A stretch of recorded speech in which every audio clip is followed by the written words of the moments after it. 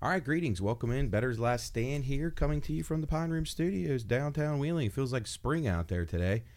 It's been a mild stretch here in Wheeling. A little bit of rain in the forecast, but otherwise pretty nice for a late December day here. As we hope everybody had a Merry Christmas and hope everyone has a safe and happy New Year as we head into the main meat of the bowl game season. We've been scratching out a few games here and there. The games are starting to get a little bit better, a little more exciting, and we'll be excited to talk about what we got on the docket for this week.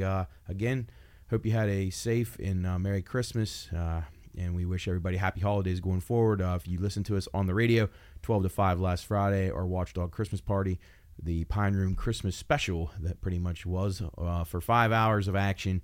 We had a really good time on there. Hope everybody enjoyed it.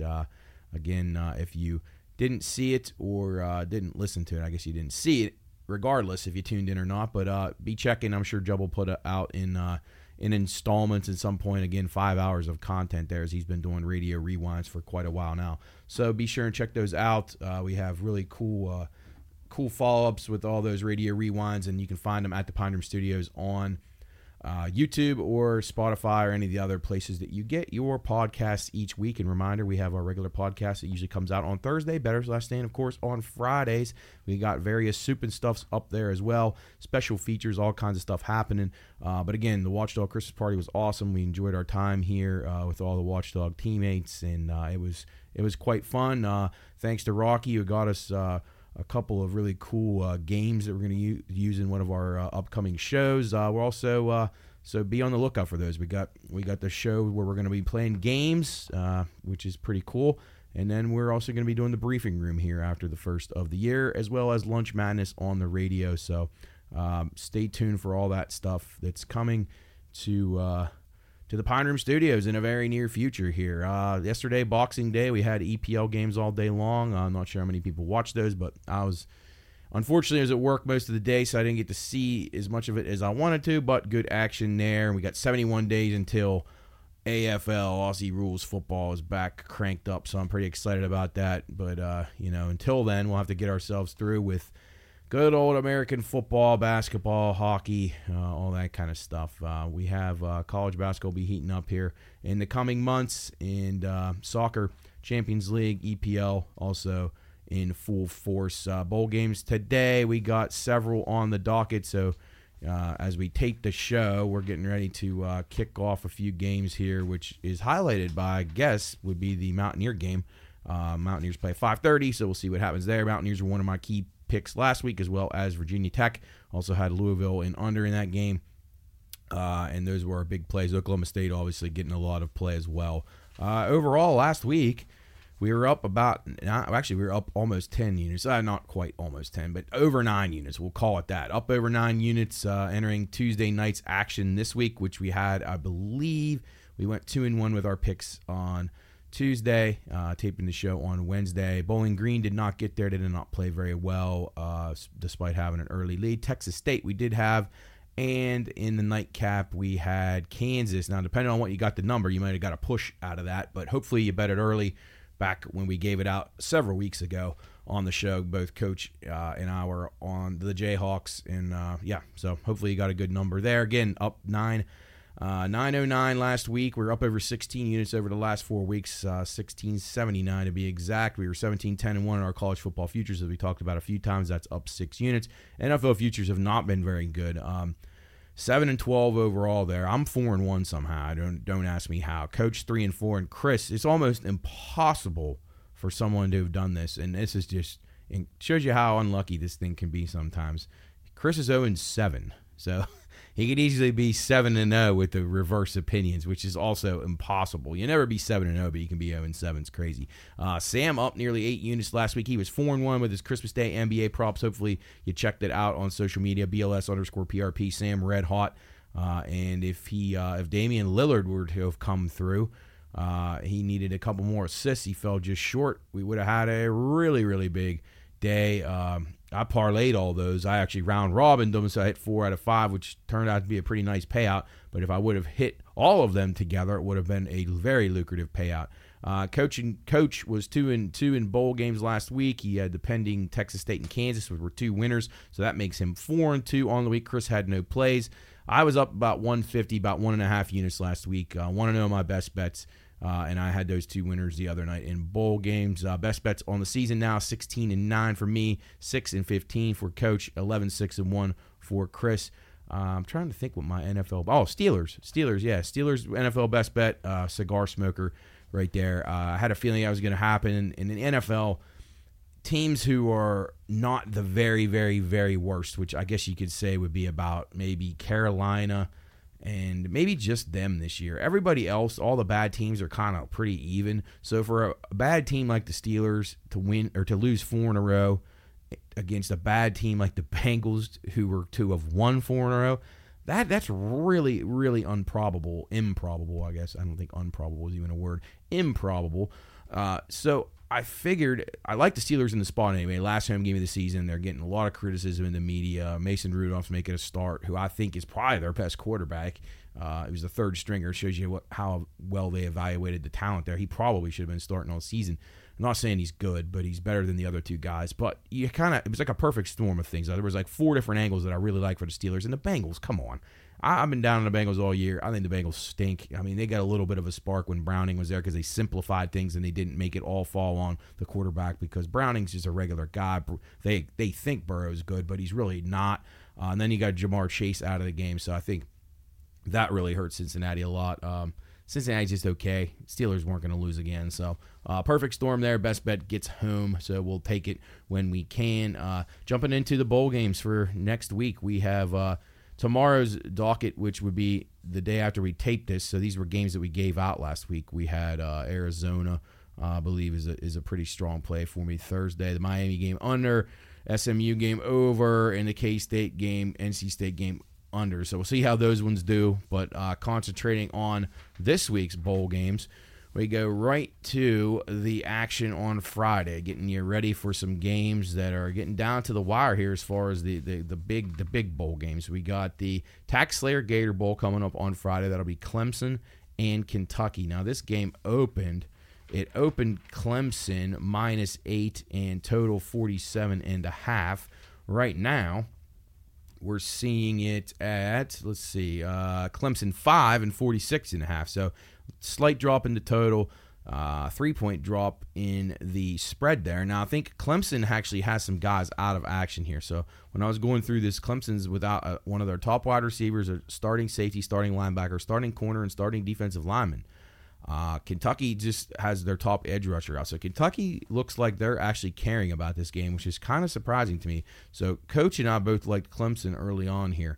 I thought that with the opt-outs maybe would favor Kentucky. I thought maybe that they would have more opt-outs than Clemson. It turned out that they have not. So I had recommended Clemson -8. Now they're down to -5. I really don't know about this. I was leaning toward the under in the game, but I don't have a strong play. Coach still on Clemson there. I'll be leaning towards the under, but I don't love it there. It concerns me a little bit. I just don't know what teams are going to show up. It looks like Kentucky's going to take this pretty seriously, so no strong play in that one. Keeping it going on Friday as well. It'll be Notre Dame and Oregon State in action. That'll be in the Tony the Tiger Sun Bowl from El Paso. That's a 2 o'clock game on CBS. Coach all over Notre Dame in this game. I like the under in this contest. This game opened Notre Dame -10.5, the total 46.5. Right now we have Notre Dame down to 6, total 41.5. So you got Oregon State with some issues here. Oregon State's obviously DJ Uiagalelei is out of the game. He's their starting quarterback who's now transferring, but they are without their starting tight end, starting linebacker, starting safety, their starting kicker, if that's even possible, a wide receiver, right tackle, and their running back, as well as their head coach. Notre Dame is without Sam Hartman, their starting quarterback, their starting running back, starting linebacker, 2 of their offensive linemen, and a starting cornerback. So what that all means to me is very clear. This is a flat-out underplay. Hopefully you can get it in before the thing continues to drop down. I gave it out at 46.5, and it's down to 41.5. So if you were listening to us on the Watchdog, we gave these early plays out. I was on that 46.5 for the under. Hopefully you got it in there at least before it fell down too far below 45. It's down to 41.5 now. I'd still probably take that It gets a little bit worrisome, though, in a bowl game because you just don't know what people are going to be focused on. Coach on Notre Dame here. Don't love that angle. I think Notre Dame's vulnerable. But Oregon State, without their coach, Coach Smith, Jonathan Smith, I think that I just don't know what they're going to have in store or what kind of assistants are going to be there to be able to lead the team. But to me, this game means more to Oregon State than it does Notre Dame. Oregon State, a team basically without a conference. I mean, they have a scheduling alliance now in football with I believe it's the Mountain West, but they don't have a conference. They don't really have a conference, so they're going to be looking to prove that they belong, and a win over Notre Dame would be very beneficial to them. So I lean Oregon State a little bit in the game, but I like the under. Keeping it rolling here on a Friday afternoon. It'll be the AutoZone Liberty Bowl from Simmons Bank Stadium in Memphis, Tennessee. It'll be the Memphis Tigers, a home game for them against the Iowa State Cyclones. Iowa State opened 6. Total 57.5. This game now 9.5 Iowa State. Total staying at 57.5 as far as opt-outs go. Memphis, 2 of their starting offensive linemen, the right guard or left tackle, will not play in this game. Iowa State's top 2 running backs are out of action. This is a tricky game here. Memphis, to me, has always been a team that kind of lacks motivation in games that aren't on the big stage. So while I would like to lean Iowa State here, and Matt Campbell had a pretty decent season. He got some decent covers and some big wins, although the Texas game did not go as well as I had hoped for. I'm a little bit more stock up on Iowa State than I had been, but I don't love this. This now has moved 3 points, so maybe there's some steam coming in on Iowa State. It seems like they are the pretty heavily bet side here. Total 57.5. I think maybe the over in this game could be decent. I think it's telling when the total doesn't move a whole lot. People don't know what to make of it. So, and when a total sticks, the number sticks quite a bit. I tend to play those games over because I feel like if people thought it wasn't an under game, it'd have a shot of exploding maybe in the second half. Again, Iowa State not a lucrative offense, not a really high powered, potent offense. But hey, I think Iowa State is probably the side here, but I don't know if I love anything more than 9, so I'd be very careful. If I get to 10, there'd be a no play for me on that one. Slight lean to the over for me in that contest. The nightcap on Friday will be the Goodyear Cotton Bowl, AT&T Stadium, Arlington, Texas, Missouri, and Ohio State. Ohio State minus 6.5, total 51.5. This has been a weird one here. Ohio State now down to 1, the total 49. Missouri, this is the biggest game in the program's history right now as they look to knock off a powerful team here. They had a great year in the SEC, which is kind of surprising to them. They have no opt-outs in this game. Ohio State, without their quarterback, he's transferring. Without their top 3 wide receivers, it looks like. Now, some people are saying that some of these guys may play in this game, so keep an eye out for that. Obviously, if Marvin Harrison and these guys play, it makes Ohio State quite lively, and you're getting a much better number now. You're only having to lay 1 with them, but their tight end supposedly is not playing. Their starting corner supposedly not playing. So keep an eye out for that. I think Missouri's the motivated side here. I would play Missouri, but if those guys all play for Ohio State, the wide receivers, and a couple of the other guys, a corner and a tight end, then it's like, well, you're getting Ohio State at a pretty good value there. You would have been able to get Missouri plus the 7, plus 6.5, which is what I bet them at way back when it came out. But if now, maybe a little bit of value on Ohio State. I'll be hopeful Missouri can pull it out, but we shall see. Moving on, Saturday's games, it'll be the Chick-fil-A Bowl, Mercedes-Benz Stadium in Atlanta, Penn State, and Ole Miss. This thing open Penn State minus 3, total 48.5.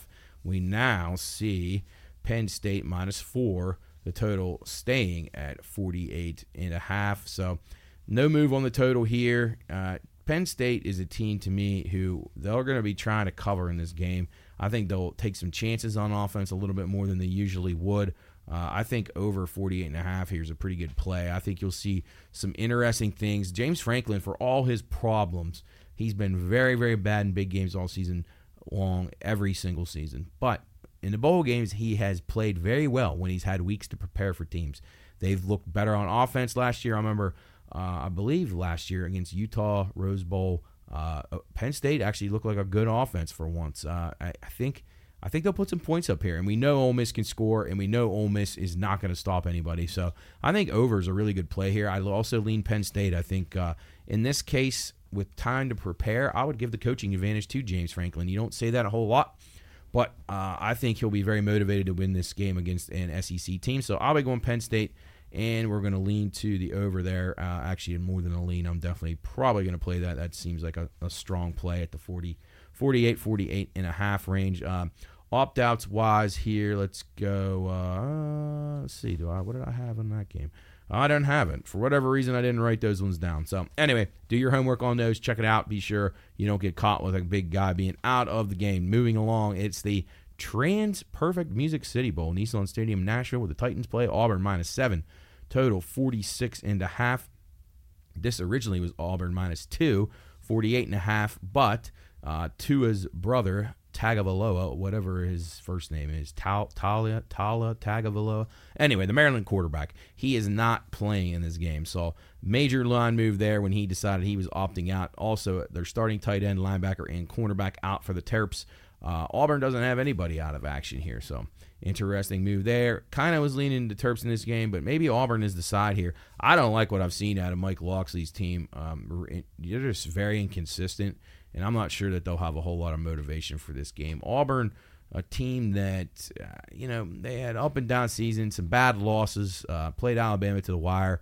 If they're motivated, they'll be capable of hanging in this game, and I think that you're getting a little bit of a value play here as Auburn's now down to 2. So you had a 5-point move. They have no opt-outs, as I mentioned. So I think Auburn's the side there, and I lean towards the under in that one. Keeping it going, this is a game that a lot of people were interested in for many, many reasons, and not just because it's two power programs, or used to be power programs. One power program, one used to be. Georgia and Florida State doing battle. Capital One Orange Bowl, Hard Rock Stadium, Miami Gardens, Florida. Really weird that this game's at like 4 o'clock on Saturday, which is just weird to me. Orange Bowl should always be at night. But anyway, Georgia opened 14, total 45.5. It's now 14.5, 44.5. Stayed right around there. You just don't know the motivation. I feel like Kirby Smart does a good job getting his team ready for these types of games, even if they're not, the biggest stage. I think one of their linebackers opted out. Everybody else will be playing here. I think they'll take this pretty serious to show that they should have been in that playoff. Florida State, offensive tackle out, quarterback out. I believe the backup is out as well, the guy who was supposed to start in the ACC championship. The guy was hurt. He could not play. So they're down to the third-string guy again. They originally said the second-string guy would start in this game, but it looks like third-string guy will be. The running back is out. 2 starting wide receivers out. Starting tight end out. Defensive lineman out. Keep your eyes out. Florida State's got a lot of defectors here. They're taking their ball and going home after not making the playoff. But it's pretty simple. They were not one of the 4 best teams. The team that they're playing in this game should have been in ahead of them anyway. It doesn't matter about having one loss or whatever. That part doesn't make a difference, because the only way that matters is if you all played the same schedule, and that did not happen. So, in my opinion, if you're trying to take the 4 best teams in there, Georgia was well ahead of Florida State in any type of metric or rating system. It doesn't even really make a difference, and you can say all you want about on the field stuff, but unless you play the same schedule, it doesn't apply. Georgia had to play Alabama. Florida State never played anyone even close to that, and they played LSU. They beat LSU. Alabama massacred LSU. So to me, it's not even close. Florida State didn't belong in a playoff, so sorry for them. Play a better schedule, and then maybe you would have got in, and it doesn't help that your quarterback was hurt. So that broke any ties that you may have had. I'm on Georgia here. I think Georgia crushes them. Total's a little bit interesting to me. I don't know if Florida State's going to have any motivation in this game, but if they have a little bit, then this game probably will go over, because Georgia's defense, not quite what it once was. Their offense will be looking to go out with one last ass-kicking before some of these guys move on to the NFL. Keeping it going, it'll be also a Saturday afternoon game, CW for this one. Toledo and Wyoming. This is the Barstool Sports Arizona Bowl. Open Toledo -1.5. The total 45.5. And currently we have Toledo now +3.5 in the game, as Wyoming turns to be the favorite here, which is kind of interesting. So Toledo quarterback opts out. That's probably why. Their offensive lineman, one of their starting guards, is out. Wyoming's coach is retiring after this game. This is big for Wyoming. This is a guy who's put their program on the map, kind of made them pretty competitive. So I think Wyoming's going to be motivated in this game. I leaned Wyoming from the very beginning, and I'll be on Wyoming here as well. I bet them back when they were getting points. Now they're laying points. I'm still fine laying the points here with them. I think they'll be incredibly motivated. Toledo, to me, maybe a little bit of interest. Decent bowl game for them to travel to from Toledo this time of year, traveling out to Arizona. It's not the worst place to go, so maybe they'll be a little bit excited. But I like Toledo in the game. I like Wyoming in the game quite a bit in the Barstool Arizona Bowl, which is actually a pretty good bowl to watch because you get interesting commentary from the Barstool guys, which is much more entertaining than most of the time what you hear on a regular broadcast. That's for sure. And if you didn't watch the Nickelodeon CBS game, Chiefs and Raiders on Christmas Day, you really missed out there. That is far and away better than anything the CBS puts on their regular network. Noah Eagle, Nate Burleson. I actually liked it better when they let the kids do the full play-by-play, but those guys did very good. And they had Raphael from the Ninja Turtles and Donatello on there too. So it was much, much, much, much better than listening to Jim Nantz and Tony Romo and any of those guys on CBS regular network. So I urge you, the Super Bowl is going to be on from Bikini Bottom, SpongeBob. So get ready for that. It's going to be awesome. So whoever makes it there, it's going to be a better broadcast on Nickelodeon than anything you're going to see on the regular TV. So that made my Christmas. I enjoyed that game quite a bit just because of that, although the game itself was quite horrible. But the Raiders get it done. And we'll talk plenty more NFL coming up here after the first break. All right, so here's what everybody's been waiting for. January 1st, the bowl games. They're finally here this weekend, Monday. Carrying around, wraparound weekend, however you want to look at it. So we got no bowl game Sunday with a full slate of NFL. Monday, though, we have 5 games, starting with Wisconsin and LSU. Interesting game here. It'll be the ReliaQuest Stadium. Oh no, I don't know what that means. ReliaQuest Bowl. I don't know why it said ReliaQuest Stadium on this thing. Anyway, guess who makes these anyway? ReliaQuest at Raymond James Stadium. ReliaQuest Bowl at Raymond James Stadium in Tampa. I don't know if this used to be the Outback Bowl, maybe. I believe that's what it is. So anyway, we'll call it the Outback Bowl. It was LSU 10.5, total 55 in this game. It's now down to 9.5, total 55. I think LSU crushes Wisconsin here. I think Wisconsin is one of the worst teams in football. They got a lot of hype this year. I was not buying into it. And LSU has a proven backup quarterback. Jaden Daniels, Heisman Trophy winner, which I didn't agree with. But anyway, he was a great stat compiler. He will not play in this game, but that doesn't matter, because the guy they have backing him up has played a lot of games, and he is good. And I think LSU rolls Wisconsin in this game. Kind of like an under a little bit. I think even though as bad as LSU's defense is, Wisconsin's offense is one of the all-time worst, that their top wide receivers out of the game, which I don't even know if that even matters because they're so bad. Actually, their top 2 wide receivers, starting offensive lineman, linebacker, running back, center, corner, all out. Just LSU has the quarterback out. I think LSU has a huge advantage here. And if this thing's down the way I can't believe this thing fell. This is a really, really good spot for LSU here. I am very high on LSU in this game. I think they absolutely crush Wisconsin at the 12 p.m. kickoff there in the Outback Bowl. Iowa and Tennessee in the Cheez-It Citrus Bowl. This will be at Camping World Stadium in Orlando, Iowa. Tennessee, as I said, Tennessee minus 7.5, total 36.5. Now it's up to Tennessee 8 and 36. So the total stayed kind of right where it needs to be, I guess. I kind of like the over just slightly here. I kind of originally liked the under here, but I feel like a bowl game. I'm not sure what I was going to, have for this. I'm not sure if they're going to be super focused. They may have had time to prepare a little bit more on offense and maybe come together with something that's a little bit more innovative. Their top wide receivers out though. That could be trouble. I think he only caught 14 passes. So boy, that's going to be tough to overcome. Him being gone for that offense. But Tennessee, on the other hand, they are without their starting running back, one of their starting defensive ends, and 2 starting defensive backs. So to me, that says there's a chance for points to be had here. So I am going to lean to the over in this game.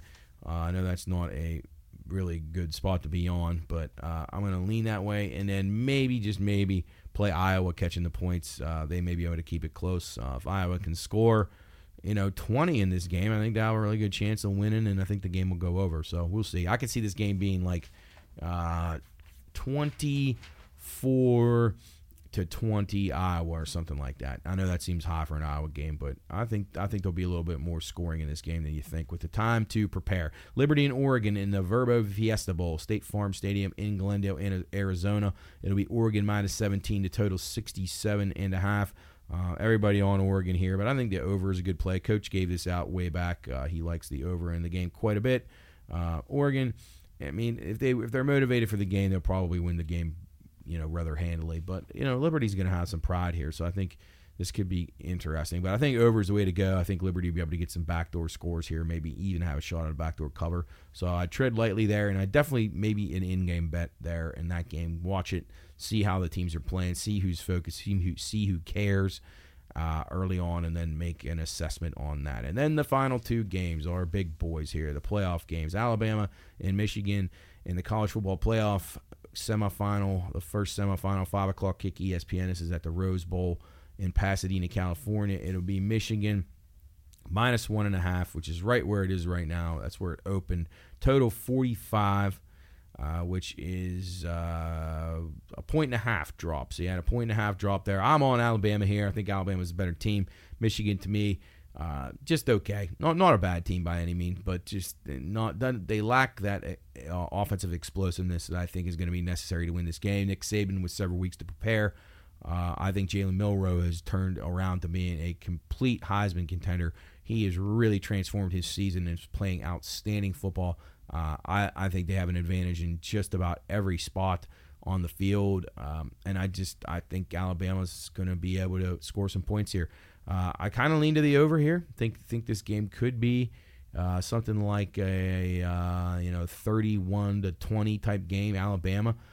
So I'll be on Bama, and I'll be on the over in the first game from Glendale. Although last year, if you remember, I'm sorry, I'm wrong. I was looking at that game above. The Liberty-Oregon game, if you remember that game last year, when they had to put the college hash marks in, that was one of the playoff games at the Fiesta Bowl, and guys were slipping and falling all over the field.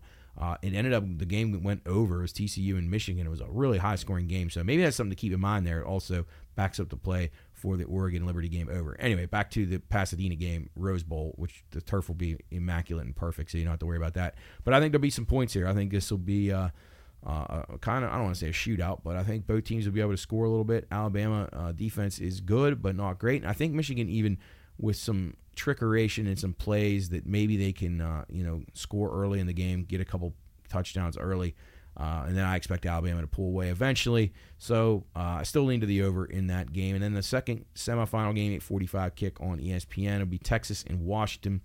Texas opened -4. The total was originally 64. Texas still holds at -4. The total 63.5. And in my opinion, Washington's better than Texas. I've been on Washington for a long time now. Thought it was going to be a crime if they didn't make it into the playoff, because they've played the most battle-tested amount of games this season Washington has played. I know they haven't looked impressive enough to people, but it doesn't matter. They're winning the games. They easily handled Oregon in the championship game, which to me was not a surprise whatsoever. Just more battle-tested, better coached. I think with time to prepare, I just think Washington is the team to beat, and I'll probably lean to the over here. I think there'll be points. I think Washington will move the ball easily on Texas. Texas maybe has the better defensive line, but to me, Washington's the better coach team. Texas will score some points, obviously. Sarkisian's a good play caller. I'm not going to say anything bad about him there. But to me, Texas is a little dressed up. They're a little bit fraudulent. They lost to Oklahoma in a game that they should have won. They should have lost to Kansas State and a couple other teams throughout the season. So I'm not overly impressed with them as a whole. I think they have some really good players, and I think they're on the way back, but I just don't think they're quite there yet. So I'll be sticking with my two original picks, Washington and Alabama, so I'll be leaning to the over in both games, which is strange. Not somewhere that I would normally want to be, because I imagine there'll be a lot of public money on these overs. So I'm not real wild about that one, but I do really like the sides. I think Alabama and Washington are the two sides there. I think they're the better two teams. Now, Georgia, if they were in these games, then it changes everything. But I think Alabama and Washington both got pretty good draws here, and we'll set up for a championship game in about a week, and I'll be looking forward to that. Hopefully it turns out that way, because I have pretty good-sized future tickets on both of them. So I'll be keeping my fingers crossed there, but I think Washington's the better team here in this second game. I just do. I just have all season. If you watch the games, to me, Washington has stuff that the other teams don't have, excluding Alabama and Georgia, because they have that they just have a focus level about them that the other teams don't have in close games. So say whatever you want to say, but I think the teams that win the close games are the teams that are going to be good in the biggest games. So we'll go with Washington. We'll go with Alabama there, and we hope to see them in the national championship a week from Monday. All right, we're going to take a break here on Bettor's Last Stand. In our first segment, we're going to come back. We're going to talk a little hockey, touch on a few things basketball related, and then the NFL. It's week 17 already. It's hard to imagine. It's Bettor's Last Stand for the Pine Room Studios. We'll be right back. Bettor's Last Stand is for entertainment purposes only, but who better to listen to than the guys here at the Pine Room? For more picks you might have missed, follow Bettor's Last Stand and all of Matt's picks on X, formerly Twitter, at BLS_PRP. Because just like General Custer, we're in Bettor's Last Stand.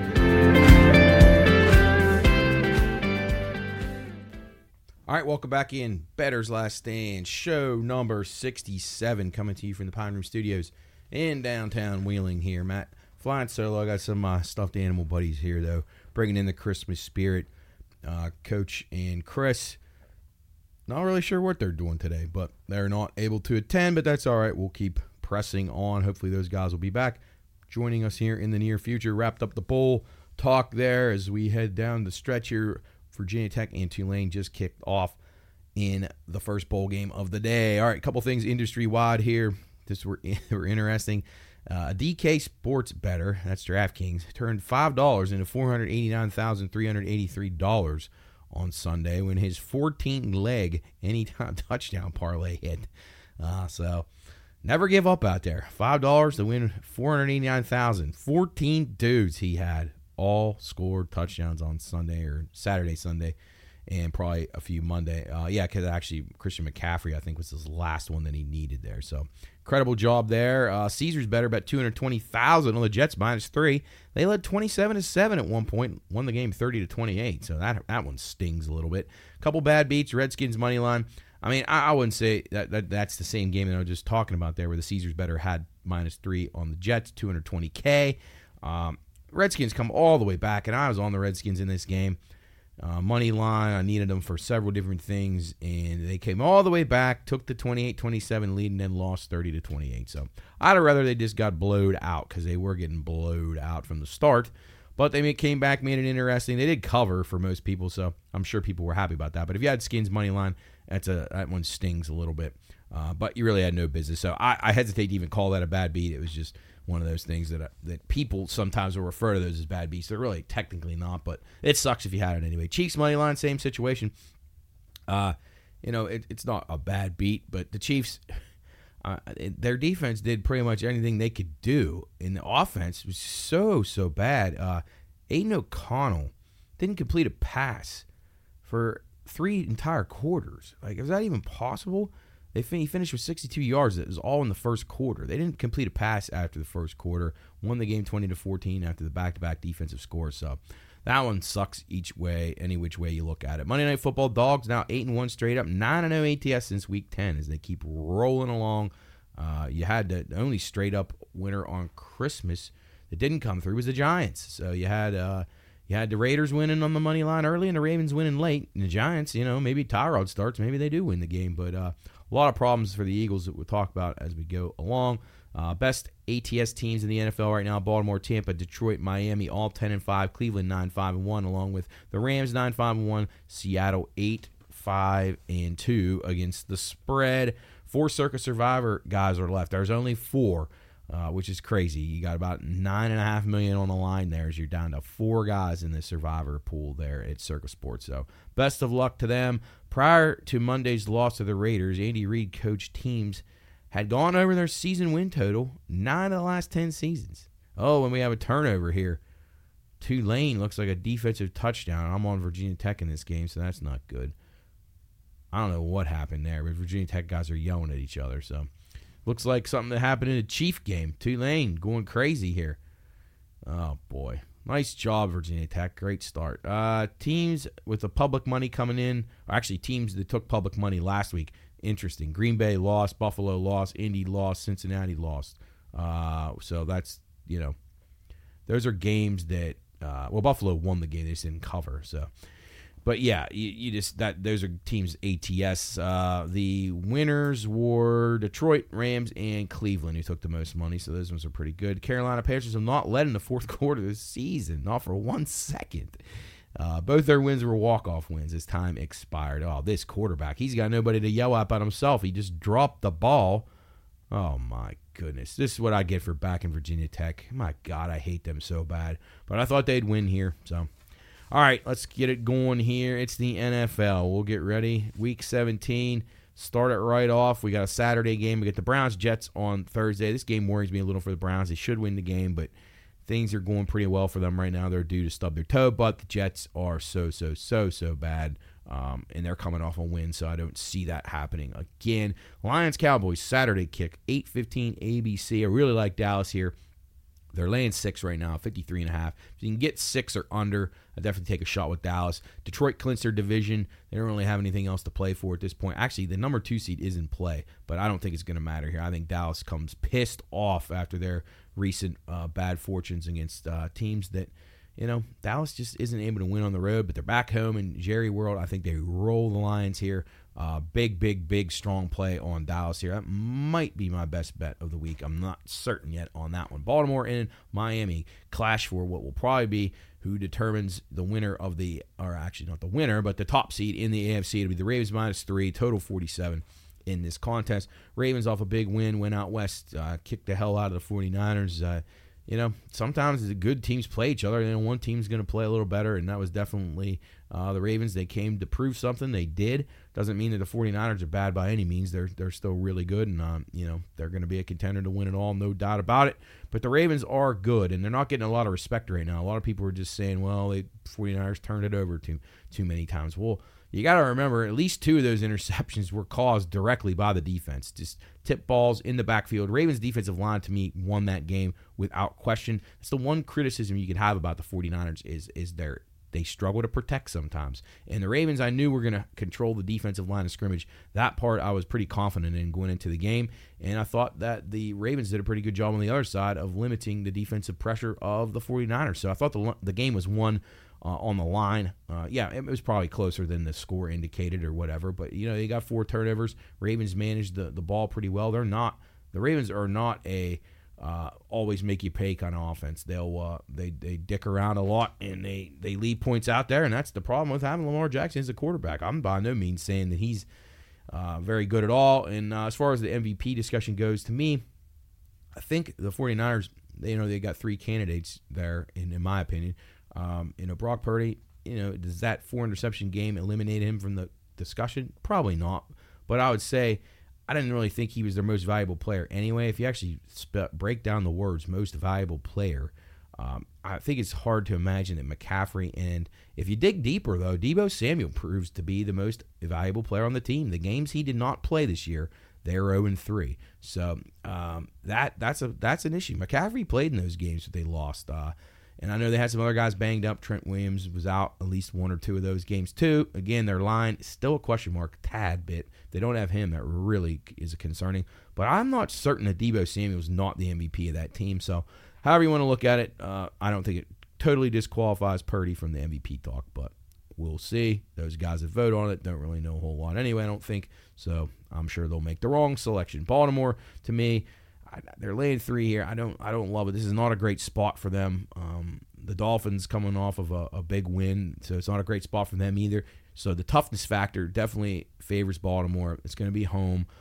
If there's any weather, it's going to favor Baltimore. Kind of like the under a little bit. I think Baltimore will cause Tua some problems here. And if he doesn't have Waddle and Hill at 100%, I think this game will be a little bit lower scoring than would be expected. So I lean Baltimore a touch, but I don't love the spot, and I think the under is the play. Falcons, Bears, 1 o'clock kick. It'll be Bears -3, total 38. It's just week after week the Bears are favored in games. They almost blew it last week to Arizona. I don't know. I think the Falcons are a little better with Heineke. He's just not nearly as bad as Ritter. So I'd lean towards the Falcons, but I don't have a play. I think both those teams are just absolutely horrendous. And I actually need the Bears to win, though, for a Falcons under win total bet that I had on one of our futures, and Falcons to miss the playoffs. So that would be helpful there. If they lose there, I don't think they can win the division, and they will be out of the playoffs. Tennessee and Houston. It'll be Houston minus 3.5, total 42.5. I believe Stroud's going to try to play here, so that would make me tend to lean towards Houston. Tennessee just kills me every week. They kill every time I'm on them. They lose. Every time I'm against them, they win. So I'm on Tennessee or on Houston this week, so Tennessee will probably win this game or at least cover the 3.5. I like the game under a little, 42.5, division battle. I think it'll be closely played. Houston needs the game very badly for playoff hopes and division hopes. So you never know what could happen there. So low-scoring game in my opinion. Indy and Vegas, 1 o'clock kick as well. This will be the Colts hosting the Raiders. Colts minus 3, total 44.5.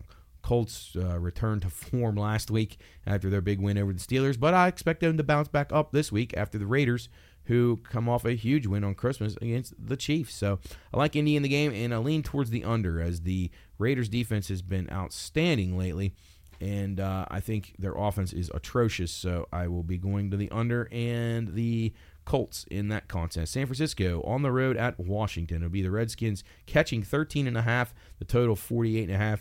I never want to lay 13.5 in a game. The 49ers would probably be kind of ticked off and probably come out and try to throw it around. But I'll be very careful here because Jacoby Brissett is now playing for Washington, and he's proven that he can move the ball, and he's a very cerebral quarterback, and he's just not going to get beat around like Sam Howell and hold the ball so long. So I like the Redskins a little bit, catching that 2 touchdowns, nearly 2 touchdowns. If it gets to 14, be an automatic play on the Redskins. I think there'll be some points in this game too, so I'll be over 48.5. Carolina and Jacksonville also 1 o'clock kick. It'll be Carolina catching 6.5. That's Jags minus 6.5. Total 37.5 here. Jags have been just so putrid. I look for them to bounce back here, but I don't want to lay any more than 6. So I'll be keeping an eye on that number. If it goes down to 6 or 5.5, I'll be on. Jacksonville stays at 6.5. It'll be a no play for me. Tend to lean towards the under in the game. I'm not sure Carolina will score, but Jacksonville's defense has not been very good. That game's just really tricky for me. The Jags really need it, so I think they figure out a way to win the game. I'm just not sure they can cover the spread. Arizona and the Eagles also 1 o'clock kick. It'll be Philly minus 9.5 at home. Total 47.5. Philly looking a little better on offense last week. Not very good on defense again. Tyrod Taylor moved the ball pretty well against them. I think Kyler Murray will move the ball a little bit on him. I like the over in the game. And if I can get 10 or more with Arizona, I would not hesitate to pull the trigger with that. So I'll be monitoring that number. If it goes to 10, I'll be on Arizona. I'll be on the over 47.5. Another 1 o'clock game. Way too many 1 o'clock games this week. There's like 10. New England and Buffalo. Buffalo minus 12, total 41. New England off the big Christmas night winner, which you heard right here. I gave that one out. It was one of my good wins of the week. New England with a nice money line victory over the Broncos, who are total frauds. I knew New England was due for a good game, and I knew they had the better coach, even though Belichick has not performed like it this year. It'll be the Bills minus 12, as I said, total 41, like the under here. I think this will be a low-scoring game. Bills really need it to win. They don't care about covering the spread. They're not James Franklin. They're not going to try to worry about that. Their running game has gotten going a little bit, which also lends to a clock-running offense, which they didn't used to have. So if James Cook runs the ball, I think New England will run the ball. I think this game will be very low-scoring and a very close game, actually, as New England can beat the Bills, as we've seen before. Rams and Giants, also 1 o'clock kick. It'll be the Rams, 6.5-point favorite on the road, 42. The total here, I like the over in this game. If Tyrod Taylor starts, I think there'll be some points, and I would lean the Giants. If I can get a full touchdown with the Giants, I'll be on them. Rams have been great. You heard it from here, this show, early in the season. I was on the Rams win total over. They were a team that I thought would surprise. I knew they would be better than people were giving them credit for. And they're playing good football right now, and I don't think anybody would want to play them in the NFC playoffs. Last 1 o'clock game of the day on Sunday, it'll be New Orleans. The Saints at the Tampa Bay Buccaneers. Buccaneers minus 3, total 42. This is a huge showdown for the NFC South as the Buccaneers try to, if they win this, I think they'll almost certainly win the division. I think it's a tough spot, though, so I think this will be a very close game. I want to lean to the under here, but I really don't have a play on it. Under 42, maybe, because of what's on the line. But Tampa's defense has been a little leaky. New Orleans, good defense at home, not so much on the road. So lean to the under there, but nothing strong. Going out west, the 4 o'clock games, it'll be the Steelers and the Seahawks. Love the Steelers last week. Don't like them here. I think the Seahawks will bounce back strong here and cover this 3.5, total 41. I think the Steelers will have a really difficult time here. Mason Rudolph, 2 weeks in a row. I don't think he can do it. I lean to the under, just a touch here. I think the Steelers' offense will have trouble doing what they did last week. I expect them to barely score 17 in this game, and I think Seattle wins the game pretty easily. So that is one that might be my best bet. It's between that one and Dallas. So if I'm not giving one out as the best bet, I like the other one quite a bit. So Seahawks and Dallas are my two favorite bets of the week. Cincinnati at Kansas City. Cincinnati coming off a humiliating defeat to the Steelers.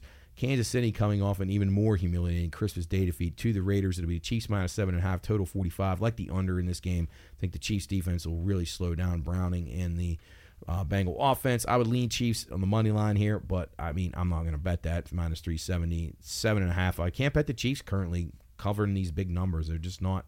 The power ratings guys for the odds makers have not done a very good job of adjusting this. The Chiefs are a serious liability currently on offense, and I know you're playing off back games and back data, but right now their current form, I don't see them even breaking out to where they're going to be scoring like 30s, high 30s in games. I just don't. They have too many broken parts right now, and they're not improving at all. So that's a real concern. Other than Rashee Rice, they have not had anybody improve in the pass catching department. Travis Kelce looks like he's about finished. Like, I never would have imagined that. That's what women can do, suck the life right out of you. But, yeah, it's not looking good for them. Never count Mahomes out, but I can't lay 7.5, so I'll be going under. And if you wanted to mix that up, match it up with a Chief money line, put that in a parlay, get a little better price on it, get some plus money. I think that might be the way to go there. Chargers and Broncos, 425 kick. It'll be Denver -5.5, total 38.5. It's down to 3.5 now, as I believe Denver's benching Russell Wilson, which is weird to me. It's basically like, no, we don't even care about winning. Jarrett Stidham's going to start. I'm not certain. The big genius Sean Payton, I'm really not sure what he's doing right there. I get it. Russell Wilson's frustrating to coach. He's frustrating to watch. But come on. Sean Payton's a guy that likes to blame everybody but himself, and he always has been like that. So I don't know that this makes a big difference at all. I think Denver's season's over. I think they got hot there for a little while, improved a touch, but they've been frauds all season, and it's showing. Chargers, nothing to play for at all for them. Some pride. They gutted their administration. Their coach is gone. They're down to backup quarterbacks. A lot of backup guys will be in this game, but I think the Chargers will have a motivation here. I like the Chargers when they're getting to 5.5. Probably still like them even at the 3.5. I didn't think Denver should be favored by that many points to begin with. So I'll be leaning Chargers, but don't love it. And then the night game, final Sunday night game of the season, Green Bay and Minnesota. Minnesota -2, total 45.5. I don't know where to begin here. Both of these teams have a lot of problems. The Vikings just turned the ball over in just outrageous amount of times. The Packers are just so poorly coached. Every time you think that they're good, they suck. Man, I guess under is the only thing I can lean on here. I think this is an important game for both these teams. Both of them still clinging to playoff hopes. I don't know how, but they're going to need a lot of help. So I think this is a low-scoring game. But turnovers can make that go right out the window if you get a defensive score. Jair Alexander, the best corner for Green Bay, has just been suspended for a game, so that could play a role as well. I mean, Green Bay, I think Jordan Love may be able to match up okay against Minnesota's defense because I think they play a lot of man coverage. It seemed like he's done better against that, and it's indoors. He's weirdly enough, for a guy that plays at Lambeau Field, he struggled in a couple of them outdoor games. I don't know if his weather conditions, windy or whatever, but I hate to say it, I slightly lean the Packers because I don't like them and I don't think they're good at all. But Nick Mullins turns it over so many times for Minnesota. But I'm going to be going with the under 45.5. I think that's the safest bet on the card. And that concludes Week 17 of the NFL as we get down to the playoff push here. It's coming down to the wire. We have the playoff standings as of now, which is pretty interesting if you look at it. Now, you don't know how this is always going to turn out, but it's right now the playoff picture of the AFC. The Baltimore Ravens would be number 1 seed. Your 2 versus 7 game would be the Colts at the Dolphins. The 3-6 would be Chiefs, Bills. 4-5 Jacksonville, Cleveland. So in those games, I would lean. Miami would definitely win that game against the Colts at home. Kansas City, Buffalo. I mean, right now you got to almost pick Buffalo in that game. They've proven they can go there and win. And they probably can, and I really like the Browns. So I would have 2 road teams in the first week of the AFC playoffs. I think the Browns should be favored in the game against Jacksonville, regardless of health or anything. The Browns are just a better overall team than the Jags are at this point. In the NFC, 49ers still holding on to that number 1 seed. I believe they'll still get that. The 2-7 game, it'll be Philly hosting Seattle. Detroit, the 3 seed, hosting the Rams at 6 seed. And then the 4-5 game, Tampa and Dallas. Philly will probably beat Seattle, but I think that game will be pretty tight, and the number will matter a lot in that game. And I tell you what, I wouldn't doubt it. Stafford goes back home and beats the Lions. I think the Rams are definitely lively there. If they're catching more than a field goal there, that'll be an absolute play for me if these end up being the matchups. And then Tampa, Dallas. Dallas should be able to still win that game despite their deficiencies. Prescott on the road, McCarthy just being a buffoon. But I think it'll be a little closer than people think. Be very curious to see what that number will be. Dallas might be laying around a touchdown in that game, so that would definitely give you a little incentive for Tampa to battle. But Mayfield against a pass rush like Dallas has could be troublesome. So we'll monitor. We'll see what happens. If those end up being the matchups, they should be pretty intriguing. You're going to have some live road teams, that's for sure, one way or another. A couple things, NHL data, let's go through them here really quickly. Yes, goal in the first 10 minutes. Minnesota 23-8, Chicago 23-8, the Blues 23-9, Ottawa 20-8. Last 10, St. Louis 8-1, Chicago 8-2. Tampa, actually, St. Louis is 9-1. Chicago 8-2. Tampa 7-3. Dallas again 10-0. So they kept 10-0 running from last week. Goal in the first 10, no. Here we go. Boston 19-11. Winnipeg 19-12. Boston on a 9-1 no goal in the first 10 minutes run as well. First period overs and unders. Chicago 22-9 to the over. Edmonton 21-9 to the over. Ottawa 19-9 to the over. Last 10 first periods over 1.5. Dallas 10-0. If you can believe that. And you got a few 7-3 teams here. The Blackhawks, the Senators, the Blues, the Canucks, the Avalanche, all 7-3 in their last 10 first periods over. The unders, last 10, Boston and Washington, each 8-2. Huge NHL card tonight, which won't do anybody any good. Christmas Day games in basketball, not too bad. Sam was 4-1 on his props, so definitely kudos to him. He made us a profitable Christmas for a lot of people.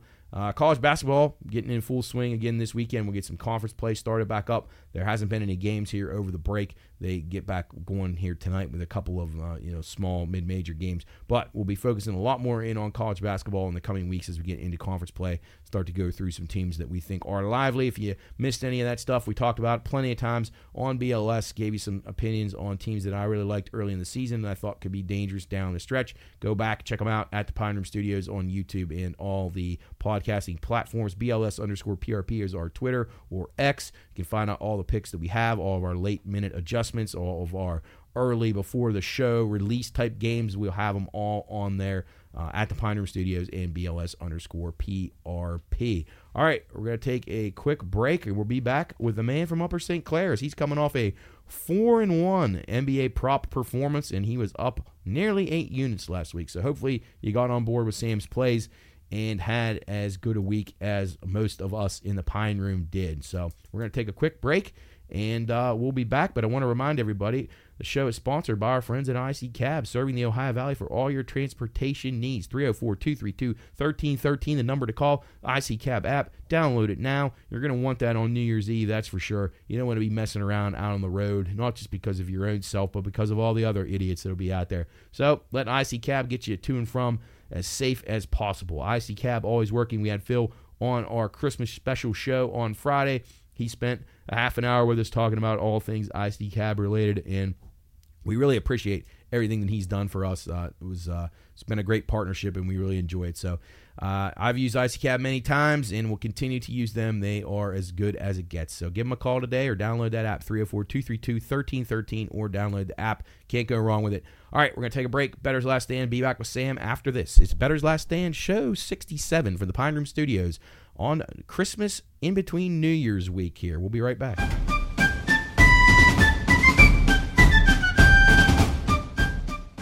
Reminder, this show is for informational and entertainment purposes only. All wagering activities should only be conducted by those 21 years of age or older and within the confines of federal, state, and local law. If you or someone you know has a gambling problem, contact 1-800-GAMBLER. That's 1-800-426-2537. All right, men, load the cannons and hold the line. You're listening to Bettor's Last Stand.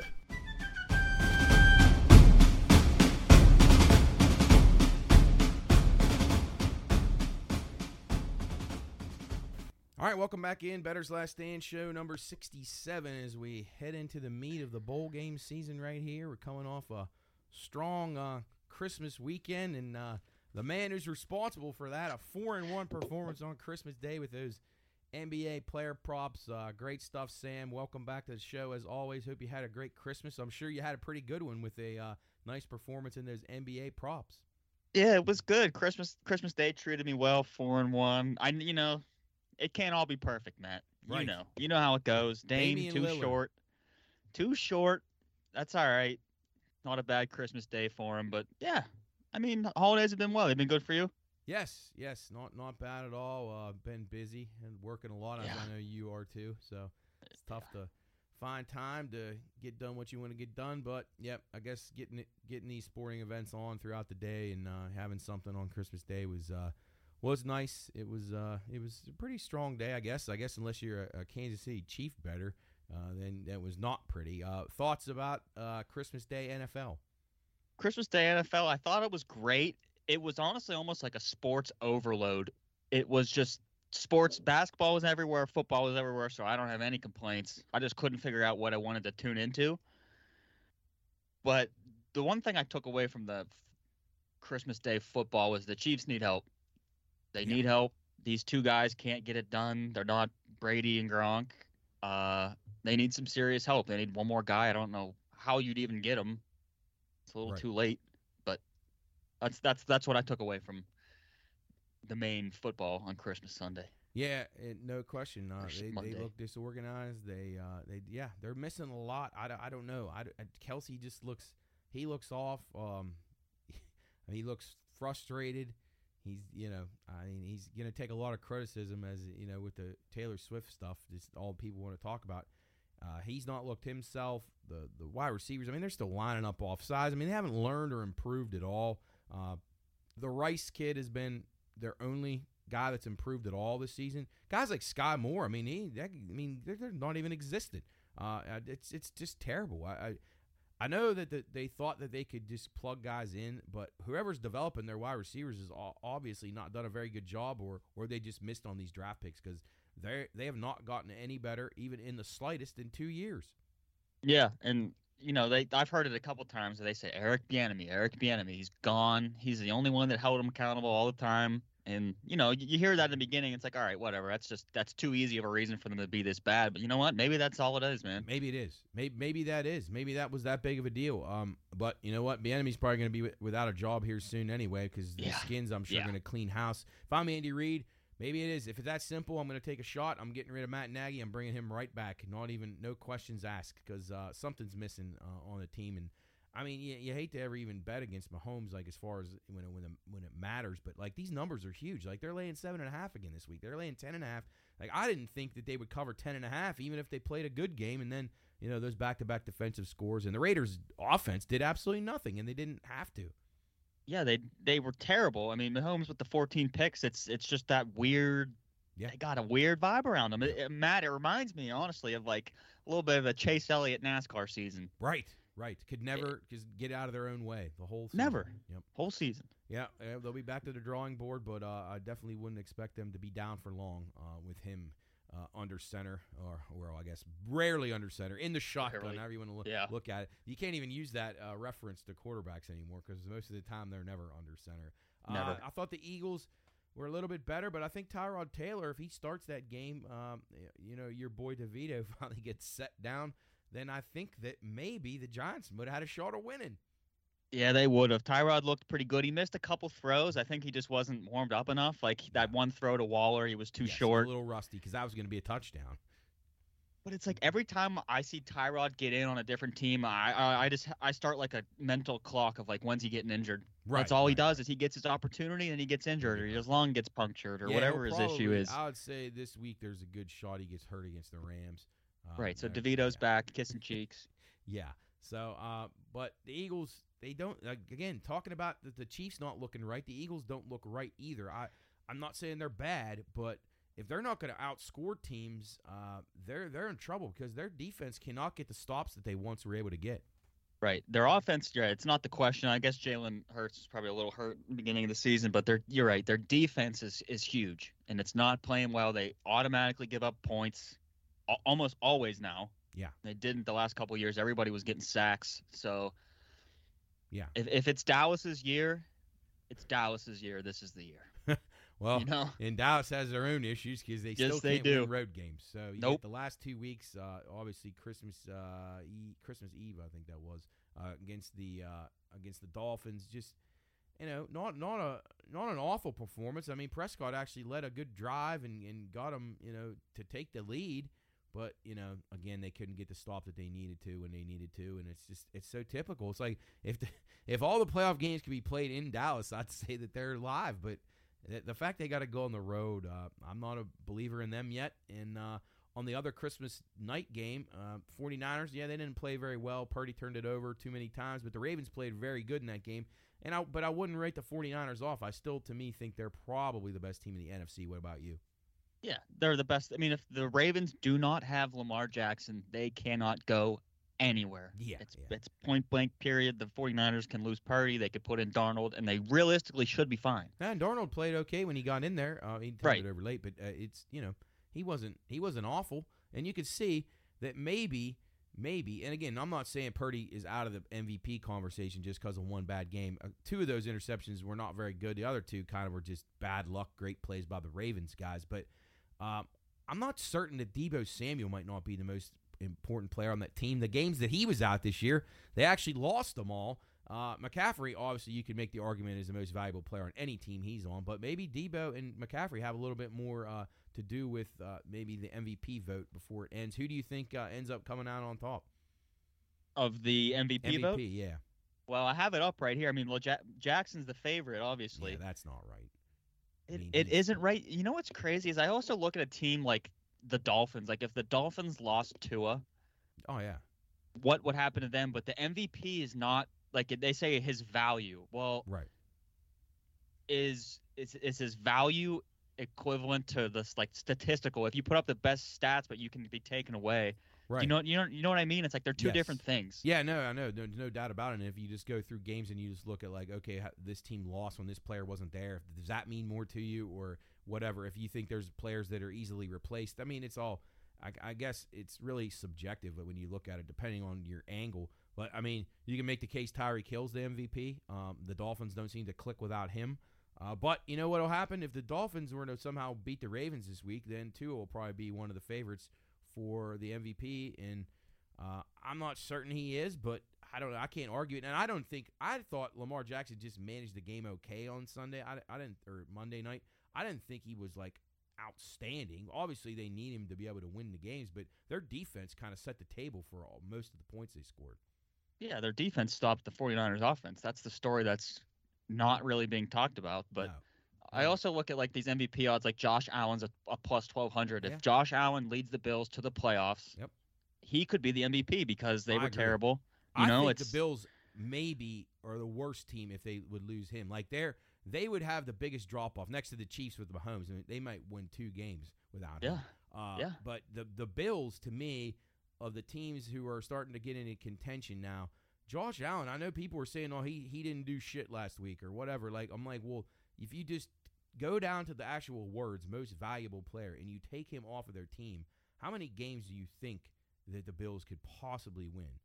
That's what I mean. Many. It's a small number. Yes, and it doesn't matter. He does so many other things. Even if he's not passing, he can still run the ball. He's like having not a Christian McCaffrey level running back, but the next best thing in your backfield already. So I don't know, and I feel like he'll do anything he can do to be sure the team wins. I don't think he cares about stats, which is nice to see. But I don't know. This thing changes so much. It's amazing. Purdy was a minus money favorite last week, and then he just falls after one performance. But he's plus 1,200 here. So. That's silly. But anyway, we don't need to waste any more time talking about it because they'll mess it up. They'll get it wrong. Whoever votes on it will get it wrong as always, probably. So, all right. So let's go into this week's NFL a little bit. Anything standing out on your radar? Any player props you like? Anytime touchdown? Let's see. Yeah. I got actually one. I can't even believe I'm going to this well. I'm going to the Cleveland Browns well, and I'll tell you why. We got two little games within the games. We got 2 revenge games coming up. We got Joe Flacco over 1.5 touchdowns as plus 175, the former Jet. Love it. And here's one in a name that you rarely think of this guy throughout the season. Elijah Moore. He's plus 370. It's a former. He's not playing well. He barely plays. Right. But weird things happen in sports. Teams do weird things. They play people more. When they play their former teams. He's a plus 370 anytime touchdown. I love that. If you got a couple bucks to sprinkle it on that. Yes. All right. So now we're getting to this nitty gritty here. The Buffalo Bills. All right. I believe they play New England. I'm not certain. So there's Dalton Kincaid is a plus 230. Dawson Knox is a plus 420, and my guy, he's like my Alec Pierce for the Bills. Gabe Davis is a plus 200. I think any of those guys can score. New England stinks. They're bad. They're really, really bad. I love all of those because, like you said, I think the Bills are a team that people aren't talking about, and they're going to come these last couple of weeks with some serious heat. Oh yeah. I think the Bills, they're in a must-win game. They'll be fully focused for this one. Then we head to the Baltimore-Miami game. Rashad Bateman is a plus 400. Love it. I think that there's too many options for the Dolphins to worry about for the Ravens offense, and Bateman will just kind of be left alone, and he'll score. And then, man, the Giants stink. I love seeing DeVito benched. I love seeing that Sean Stellato not kissing anybody on TV. Yeah. Tutu Atwell is a plus 333. And Higbee's a plus 280 anytime touchdowns. We got people scoring this weekend, Matt. I like it. I like it a lot. And those are all teams that Ravens need the game, obviously, for the number 1 seed. The Rams, in a pretty good playoff spot here, and have been really, really playing well. And Buffalo's been playing really well. So I agree. I think all these guys definitely live. Love the Flacco angles in the Moore angle in the Browns-Jets game on Thursday. Joe Flacco's the hottest QB in the league. Yeah, and man. Flacco lucked out that the Jets didn't want him back. He's in a better spot now. Shocker. A better team. Idiots. No question about it. All right, let's go back to Christmas Day NBA. Obviously, you were 4-1. You did awesome.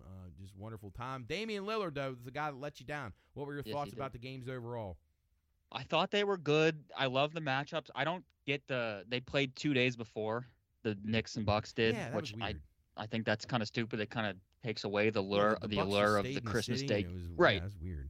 I didn't like that, but I thought the matchups were good. I thought they could have put better teams together to play each other. Like Butler and Embiid not playing wasn't great. Right. I loved it. I got so lucky. I barely won these bets. Like Tatum had 8 rebounds. Tobias Harris had 7 rebounds. Right. The Luka double-double. Tatum was under by a half. Yeah. Right. The Luka double-double was the only one that was signed, sealed, and delivered. Right. Which, I mean, if he doesn't get hurt most of the time, and he's pushing a triple-double. So I was shocked that his number was that good for a double-double. 280? Yeah, so you take that whenever you can get it. And, so Damian Lillard, you're the only one that kind of let you down. How many assists short did he end up falling? I forget. He had 32 and 8. He needed 2 more. He needed 2 more. Yeah. Yep. Damn him. But, hey, great performance. I told the folks on here earlier, I round robin parlayed all those, and so it turned out to be a nice day for me. I had some good winners there, so thank you for that. I tell you, they probably missed out on not having the Clippers on. Because they're hot well right now. They're hot, man. And you know what? We talked about it last week. They're really starting to find some mojo and some groove together. And man, if they could get hot and not get hurt, if any of those guys get hurt, that's the issue. Changes everything, right? And then you got the Suns a mess. Memphis showing some signs. We talked. Jaw was making his debut last week when we talked, and now he's playing pretty well. They had an overtime win last night. They're pretty hot right now. Memphis could be a dark horse at a huge price to maybe make it into the playoffs right now. Yeah, it's crazy what happens when you get one player back. Yeah, I mean, just one fucking player. I mean, in crunch time, they had nobody without Jaw. Yeah, nobody. Now that they have him, I think they're getting Marcus Smart back here soon too. So I mean, they're 10 and 19. There's plenty of games left. Oh yeah, tons of time. And then wrapping with the NBA, will the Pistons win again this year? Well, actually, Matt, before it turns 2024, they probably won't. They won't. They won't win. They were talking on ESPN. I caught it this morning. Will the Detroit Lions have more wins than the Pistons? And I thought, yeah, they will. Yeah. They really, really will. Right now, I think their win total, they got it around 9.5. I'm not sure I could bet Too that high. over.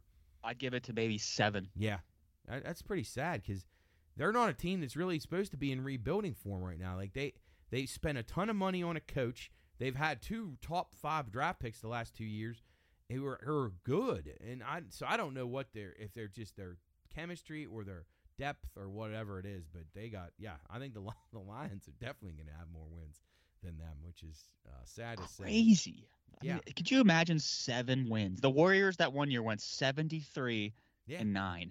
They're going to go 9. They could go 10-72, Matt. Yeah, it's very, very possible. I know we were thinking that the A's were going to have like that kind of a season in baseball, but They got hot though. They had a little run of where they were actually being able to win a few games, but I'm not certain that the Pistons will be able to do that here. It's going to be something to monitor and watch as we move along. And it was nice to see LeBron lose on Christmas Day. I enjoyed that quite a bit after he made his couple of demonstrative fall down and flail on the ground, and then his You know what? actions It's after funny he you blocked said the that. shot. I text my buddy Christmas Day. I said LeBron is putting on a A+ performance on Christmas Day. He's incredible. Yeah, what an actor. I know. Yeah. What an actor. You're right. Well, we'll see when they decide they want to play again. I'm glad they enjoyed their mid-season tournament victory and put that banner up in the rafters. Yeah, that's Which, nice. What a storied franchise. I'm glad they finally got a real title, the mid-season So embarrassing. tournament. Yeah, So quite embarrassing. All right, bowl game-wise, Virginia Tech and Tulane cranking up right now. Mountaineers play this afternoon. What do you think about that game? I can't. Neil Brown's getting crushed with that Mayo at the end. WVU's I winning. agree. I think they kill them. I think they're winning. I think North Carolina has way too many people out. I agree. Totally. I don't get bowl season at all. I don't get Liberty playing Oregon. I don't get a 6-6 Virginia Tech playing 11-2 Tulane. None of it makes sense to me. No, it really doesn't. And the stuff's, unless you're wagering on it, it is almost impossible to watch. These games are just bad. Getting a little bit better though on the weekend. Thoughts on the 2 playoff games on Monday? The Alabama, Michigan, and Texas, Washington. It's tough. I want Alabama to win. Yeah, me too. I think they can. I really think they can. I think Nick Saban is just leaps and bounds ahead of these coaches that are left. I really do. Yeah, you give him several weeks to prepare. I agree. I think, and I don't think Harbaugh's a bad coach by any means. I just think Michigan really lacks weapons on offense and just explosive plays on offense. So I think that'll hurt them. And then I think Washington's coach is really, really good too, and he's got them just playing very well. I know Texas has great offense, but I don't know. I'm hopeful for Alabama and Washington in the final. That would be the most beneficial for me. Yeah, I agree too. I don't want to see Texas in there. Yeah, because it's not the same to me. It's not Vince Young against Matt Leinart. It's not all this on the line. One of the greatest games ever. Yeah, ever. I agree. I think Texas is on their way back. I just don't think they're quite there yet. So hopeful that Washington can get it done. Any other games this weekend? How about Penn State, James Franklin? I think he'll have a shot of beating Ole Miss. He does pretty good in these bowl games, even though he can't win any big regular season game ever. He's on my coach list with PJ Fleck. He can. Fleck got lucky yesterday. I know he did. PJ. He did. They beat the Bowling Green. Man, he's just God. I hate James Franklin, Matt. I really do. Yeah, he's not a very likable dude. How about Notre Dame and Oregon State? Any opinion on that game? Oregon State had like a pretty low-key, not bad season. Yeah, but their coach left, their quarterback's transferred, so that worries me. But Notre Dame's quarterback ain't playing either, so it's hard to say. These games with all these opt-outs, it's impossible to guess. They should have a bowl game with all the transfer portal players. Yeah, they should be fucking sweet. Showcasing for their new spots. You're right. That's probably a good idea. I'm sure that would get a lot of attention. It would. It really would. We might have just struck gold, Matt. How about the last one I'll ask you about, Missouri and Ohio State in the Cotton Bowl? Any thoughts on that one? That one's weird to me because I didn't understand the players are out getting ready for the draft portal or whatever. But I'm looking at a +3 for Missouri. Yeah, that to me that's weird. Yeah, well, because I don't think Missouri's that good, are they? I know they had a better year. But they had a really good year, and I think the thing that is you're thinking Ohio State, obviously they're starting another quarterback that they haven't used. Who knows if the receivers are playing? Some say they will, some say they won't. But Missouri, they say this is the biggest game in their program's history. The game opened 6.5 Ohio State, then went down to 1, then went back to 3, So it's hard. It basically comes down to who you think is going to play in the game. Because if Ohio State has, Harrison or any of those guys, because he hasn't actually said he's not playing, I don't think. So I know that we anticipated he wouldn't play, but I don't know. And then Missouri, again, the motivation, biggest game in program history. Will Ohio State even care? Right. Isn't that embarrassing? Yeah, it is. It just shows you, why even go into these games if your team isn't going to play? But I don't know. Anything else? Bowl, NBA, NHL. Ooh, you're gonna love this. You're gonna love this here. I got 2 NHL futures. Woo, let's go. So here we're going with the MVP vote. Oh yeah. To me, it's just if it's the same argument we just had with football, Matt. If this player is not on this team, they are garbage. Sidney Crosby. Oh, there's no doubt about it. Plus 9,190 to win the MVP. There's a lot of hockey left, and a lot of the other players above him, they have way more options on their team for if these guys go out, their value isn't as great as that number seems. Like Crosby's gone, the Penguins are garbage. They're absolute garbage, and I think that number it's a shameful number. No, I agree with you. I've heard some people make a case for that, and I just don't understand why he doesn't get more love right now. I mean, he's still playing at a really high level, and as you said, if they don't have him, they're really, really up against it. And his two-way game is still exceptional, even for his age. So yeah, I agree. I think people ought to start watching the games a little bit more. When they watch the Penguins every night like we do, they'll realize this dude is incredibly important. Obviously, he's been since he got there, but now even more because they just don't have the depth they once had. Even though they tried to rebuild it, power play wise, he's brought him alive a little bit. I mean, he's doing everything that you can ask of him. So yeah, I agree. I think it's a great price. Would love to see him get some momentum and traction on that. Yeah, and then this next one, I was getting a little crazy because it's not that the Pens aren't winning the Cup. I don't think the Bruins win the Cup. I don't think the Leafs win the Cup. Right. Who do I think wins the Cup? The L.A. Kings. Love it. I've given them out as a team I really like on here a couple of times. Love that pick. I think they're dangerous. They, again, you look at what they have in the center ice position. They have the Sidney Crosby of the Western Conference, maybe not quite as good, but Anze Kopitar is one of the best two-way centers in the world still. And he knows how to win, and I love the Kings. I think they have a really, really good shot of making a run in the West. I agree. That is my pick to win the Cup right now. The LA Kings plus 1,300. Great number. Love it. Love both of those. Very, very, very good picks. So, all right, Sammy. Well, thank you as always. Best of luck to you this weekend. Let me know if any other picks should arise. Anything else you like? We post them on the Twitter page as we did with the NBA picks. Have yourself a wonderful new year. Have a good weekend, and we will see you back here next week, buddy. Yes, sir, Matt. It was good talking to you. Have a great new year to you as well. Listeners, you guys have a great new year, and go Bucks. All right. Can't wait till racing comes, buddy. Yes, We're sir. getting closer. One Yes, week sir. closer. All right. Have a good week, Sam. Talk to you next Later. week. All right. That'll do it for us here. Bettor's Last Stand, episode number 67 from the Pine Room Studios here in downtown Wheeling. Again, thanks to Sam for joining us. 4-1 in NBA last week. Hopefully you can stay hot. Love those picks on Sidney Crosby and the Kings. That'll do it for us here on BLS from the studio here. It's Matt saying so long. Merry Christmas. Happy New Year. Enjoy your time with your family and friends. Wheeling Nailers in action this weekend if you want to get out to a game Saturday and Sunday. Highly anticipated games against Hampton Roads, I believe. Or no, I'm sorry, not Hampton Roads. Same area, Norfolk Admirals. Norfolk Admirals threw me a curveball in my brain there for a second.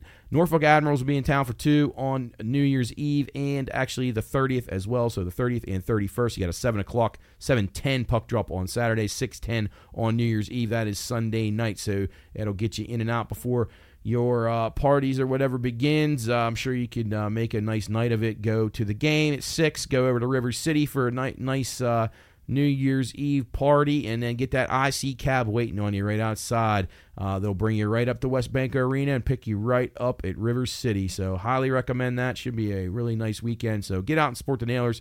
They're having a really good season right now. They're in a really good division, and these are 2 games that they should have a good chance of winning, although Norfolk is improved quite a bit from last year. So anyway, that'll do it for us here in the Pine Room Studio. We'll see you out at the Nailers game this weekend if you're out and about. If not, have a safe and happy New Year. Best of luck in your bets, and be sure and follow us all over social media, BLS_PRP, and at the Pine Room Studios across the multiple platforms, YouTube, Spotify, Amazon, all the places where you listen to your podcasts. That'll do it for us. We will be back here next week talking about the college football playoff championship game, among many other things. It's Bettor's Last Stand saying so long this week and Happy New Year. We'll see you next week.